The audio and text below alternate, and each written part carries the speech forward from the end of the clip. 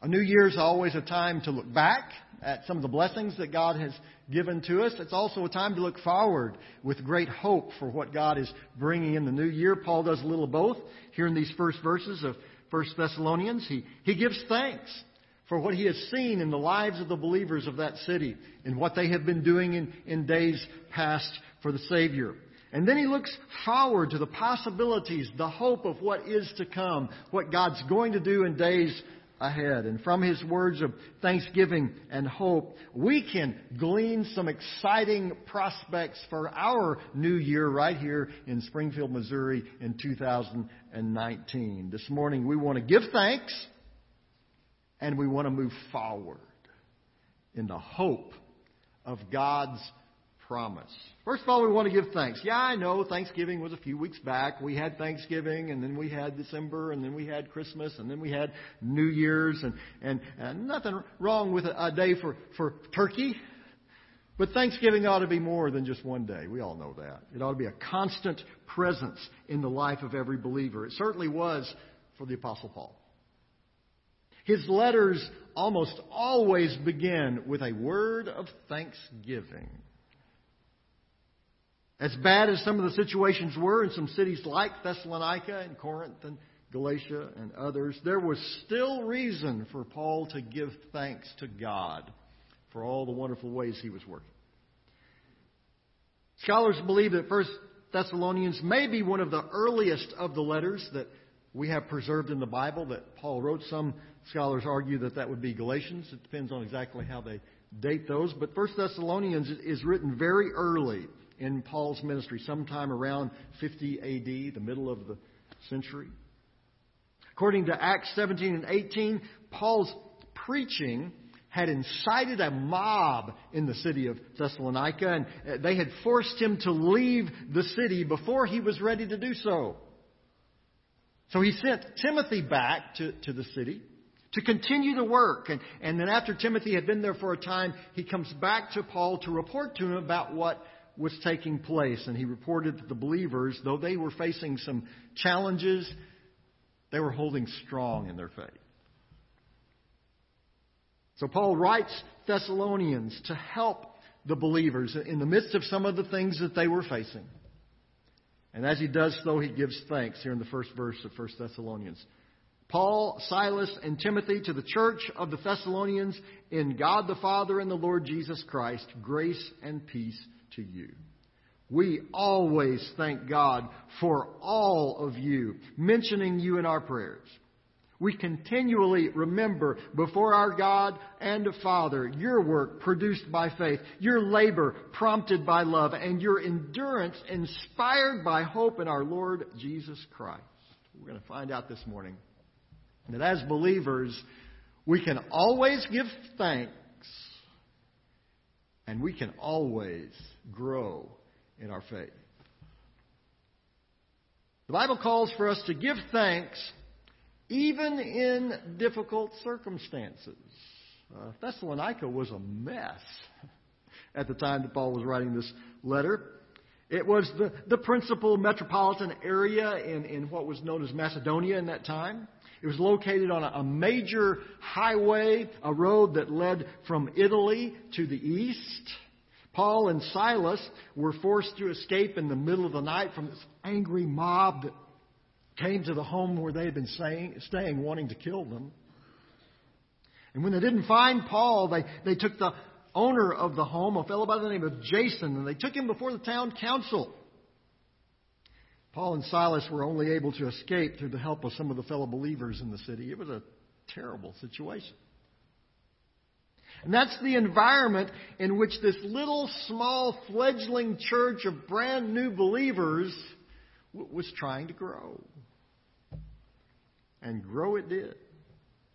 As I mentioned, Paul sent Timothy back to help this young church. And then Timothy comes to report to Paul that despite all of the challenges, despite all of the opposition, the believers were holding fast in their faith. The church was growing. Now, they had some problems. They had fallen into some immorality, some of them. There was widespread questioning about what the return of Christ meant and why the delay. There were a lot of confusion around that particular issue. Now, obviously, they had not been following Paul's instructions to the letter. They had fallen into some sinful patterns, and they had misunderstood and even twisted some of the messages that Paul had given to them. And yet, despite all of that, Paul was thankful. Now he deals with the problems in the latter part of the letter. He's going to work with them on that. But that wasn't the focus of his letter. And it certainly isn't where he begins. After this short salutation, he expresses deep, heartfelt thanks. He says in verse 2, "We always thank God for all of you," mentioning you in our prayers. Paul and his co-workers gave thanks to God for the Thessalonian Christians. All of them. Even those who were dabbling in immorality, Paul gave thanks for them too. Even those who had remained silent when he was thrown out of town, Paul gave thanks for them too. Even those who had taken his teachings about the promised return of Christ and twisted them around and were now confusing the church, Paul gave thanks for them too. That doesn't mean that he approved of what they had done, and he'll deal with those issues later in the letter. But to start off before he says anything else, he expresses how thankful he is for all of them. That's not usually the way we deal with problems in our life. One of my favorite desserts growing up was the dipped ice cream cone. My family used to go to Dairy Queen, where they had the best tasting dipped cones ever, I thought. And when Dairy Queen wasn't available, we'd go to the local convenience store and buy something that was called a drumstick. It was kind of like a dipped cone, but they had them there in the freezer. It wasn't quite as fresh as the ones at Dairy Queen. And the cone and the chocolate were a little squishier, but at least it was close. But the best part of the drumstick was the bottom of the cone. Because whenever the manufacturer made that, they would pour the chocolate dipping part a little bit into the cone. So it would collect down there at the point. And so when you got down to the end of the cone, you had this mass of chocolate and vanilla goodness. It was wonderful. Only it wasn't my last bite. I always ate the bottom first. Which distressed my mom to no end, because then all the ice cream would start to drip out the hole that I'd made in the bottom. But I didn't care. I wanted that best bite first. Paul does basically the same thing with the Thessalonians. He recognized that they were having some problems, and he was going to deal very frankly with some of the issues that they were facing. But before he gets to any of that, he wanted them to know how thankful he was for all of them. So Paul gives thanks to Christ for each and every one of them. When you face difficulties in life, when in your relationship with someone, difficulties are beginning to come, you're at your wit's end with somebody at work or somebody in your family, and you just don't know what to do. Stop and take a bite of the bottom of the cone first. Before you get to all the things that you're upset about, and you need to have that discussion. That's you don't want to just push it under the rug. You need to calmly and frankly discuss some of the issues that you're having. But before you get to that, tell them how thankful you are for them. Be honest with them and yourself. What have you seen God doing in their life? How have they been blessed? How have they been a blessing to you? Now, you'll be surprised what you'll discover down there in the bottom of the cone, even in some of the worst of circumstances. And that will color the rest of the conversation that you have with them, as it does with the Thessalonians. Paul, again, he deals with the problems. He doesn't whitewash them. He deals very frankly with the issues that they have to deal with. But all of that discussion is covered and colored by the fact that he is so thankful to God for all of them. So this year, start the year making a decision, whatever you're going to face during the year, whatever conflicts are to come, whatever difficulties you're going to face, before you dive in with all the issues and problems that you want to deal with, be thankful. Be thankful.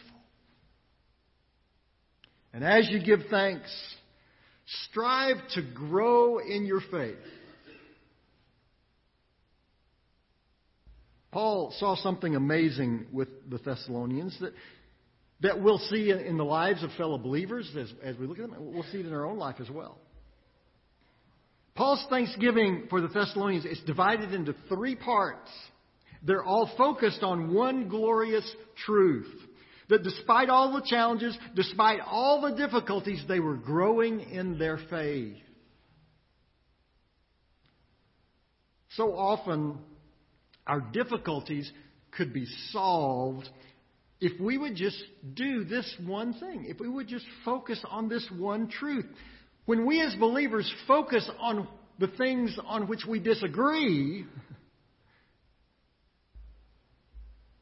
then those things only drive us further apart. So instead, let's focus on the one thing upon which we all agree. Let's start by focusing on Jesus. That's what Paul does. And as he does that, as he looks at the mess that was the Thessalonian church, instead of seeing all the problems, Paul highlights 3 aspects of their growth in their faith. 3 things that he sees God's doing in their life. Their work, produced by faith. Their labor, prompted by love. And their endurance, produced by their hope in Christ. Do those 3 components sound familiar to you?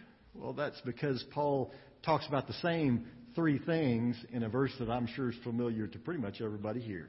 It's in 1 Corinthians 13, the love chapter. It's the most familiar verse in that chapter. You know it. And now these 3 remain. Faith, hope, and love. But the greatest of these is love. Paul rejoices as he looks at the Thessalonian church. And yeah, they've got a lot of problems. But he sees their service produced by their unfailing faith in Christ. Their labor for God produced by their love for the Savior. And their perseverance that they exhibit through the hope they have in Jesus. A hope that even all the difficulties they were facing couldn't take away. Here's the thing. Even amidst all of the problems that the Thessalonian believers were having, the light of Christ was shining bright. And folks, His light will shine bright in our world too. We've all done this. You can go ahead and admit it. You don't have to say it publicly, but you can admit it to yourself. We've gathered the family together. We posed everybody. We've got the camera up on the tripod so we can be in the picture too. We get ready to take the picture, and as we look through the camera, there's just nothing. And some bright, enterprising young person in our family says, you know, that will work a lot better if you take the lens cover off. Well, at least when they tell you that, you can now take the photo. With cameras a few years ago, you wouldn't have known that till you got the pictures back. And all you had was just a bunch of blank photos, and some young, enterprising person in your family will tell you, you know, those pictures would have been a lot better if you would have taken the lens cover off your camera. Too often in life, we look before we take off the lens cover. We enter into a difficult conversation with the cover of anger or hatred or bitterness or pride. And things go south in that conversation before the conversation even gets started. So do what Paul did. No doubt he was disappointed with some of the things the Thessalonians were doing. There's no doubt about it. He was probably exasperated that he was now going to have to reteach the very same things that he had already taught them. But before he dealt with all of that, he takes off the lens cover. And he does that by expressing thankfulness. You will be amazed what thankfulness will do in your life. And especially in your relationships. Relationships are hard. They're work. So start with the sweet taste of thankfulness. Before you enter into some of those difficult conversations that no doubt you'll have to have this year, pray that God will take the cover off your eyes, that you'll be able to see all the reasons why you can be thankful for that person. And then express them to them. Let them know that you're thankful for what you see happening in their life. But I'll lose the argument if I do that. I'll look weak if I start by telling them all the reasons I'm thankful for them. No, you won't. Paul didn't. What you will do is you'll start with the very best. So this year decide, if I don't do anything else this year, if I don't get anything else accomplished, I'm going to be thankful. I can't think of a better way to start 2019. And then follow that up by doing one of the major things that Paul was thankful for about the Thessalonians. Decide, I'm going to grow in my faith. I'm going to take a step forward. I don't know where you are in your faith this morning. I can't read your mind. I don't know. Some of you I know well, so I know because you've told me, but some of you I don't. But wherever you are in your walk with Jesus, decide, I'm going to take a step forward. Maybe this morning you don't have a personal relationship with Jesus Christ. Maybe you're wondering what that even is. Well, that's why God brought you here today. Because we'd like to share that with you. In just a moment, I'll tell you how we can speak with you for just a moment and show you in the Bible what that means to have a personal relationship with Christ. But that may be the step that you're needing to take this year. To say, you know what, I've never really settled this with the Lord, and now's the time to do it. And we'll show you in the Bible that all you have to do is, by simple faith, receive Him as Savior and Lord. It's amazing. We'll tell you a little bit more about that later. But maybe that's your first step. But many of you here, you already know the Lord. You've been following the Lord. And maybe that's something that's still pretty new in your life. Maybe you've been following the Lord for years and years and years and years. But all of us can take a step forward. There's not any of us that's arrived. There's not any of us that can honestly say, I'm doing everything that God wants me to do. So let's decide, okay, yeah, I've got some areas in my life where I can take a step forward. I'm going to do that. And so I want to challenge you this year. And you're going to be hearing more about this as the years go on. I'm going to challenge you with a question. What's your one? What's the one thing that you could do this year that will be a step forward for you in your faith? Maybe you've always said, I've always wanted to read the whole Bible. I've just never sat down and read the whole thing. What a great year to do that. 15 minutes a day. You can read the whole Bible through in 2019. There's some wonderful plans out there available. I'll be glad to show you where there's lots of them. You can find the one that works for you. 15 minutes a day. You can read the whole Bible this year. Wow, wouldn't that be great to take that step forward? Maybe there's a ministry that you've been thinking about. Maybe you've been thinking, I want to be a part of that blessing box ministry, but I just hadn't ever quite figured out what that is. Or maybe I want to help Grand Oak. I need to go over there and volunteer. They do some great ministry over there, and I need to do that. but I just haven't ever got around to it. Or maybe there's another ministry here at our church or through one of the many wonderful Christian organizations in town. You've been thinking about being a part of that ministry, but you just never have quite done it. Well, how about that one thing that for you to do this year is say, you know what, I've been thinking about this. Now I'm going to do it. Take those steps that you need to take to be a part of that ministry that God's been calling you to be a part of. Maybe there's that person in your neighborhood, at your work, at your school, that God has been laying them on your heart, and you hadn't really known why. You've been saying, well, Lord, I don't really like that person. They're not very friendly. They're not like me. But God just keeps laying them on your heart. And maybe this year, just instead of thinking about it, you can take a step forward in sharing your faith with them. And maybe that step's just start praying for them, saying, Lord, I don't know what this person's problem is. I don't know what's going on in their life. I don't think they know you, though. So, God, help me.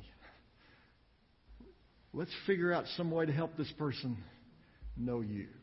Or maybe you've been praying for them, and now it's time to take a step. God, okay, you've laid this person on my heart, and I hadn't really done anything about it. But this year, in your will, if this is what you want, open a door for me where I can have a conversation with that person about you. Where I can sit down with them and share my faith with them, share my testimony with them. Maybe I can share a verse of Scripture with them. God, I don't exactly know how this is going to work, so I need you to guide me. I need you to direct me. I need you to help me to know. But God, this year, I want to be the year that I see this person come to know you. Maybe that would be your one. There's all kinds of ways. We're going to share with you all kinds of ways that you can take steps forward in your faith. I saw a wonderful article from Lifeway. 52 new things you can do for God this year. I'm going to be letting you see that article. A whole lot more. But just remember this question this morning. What's your one? What's your one thing that you can do in 2019 that will take you one step forward in your walk with Jesus? What's your one today? Heavenly Father, we do want to be thankful because you are a good and a gracious and mighty Lord. You are doing wonderful things.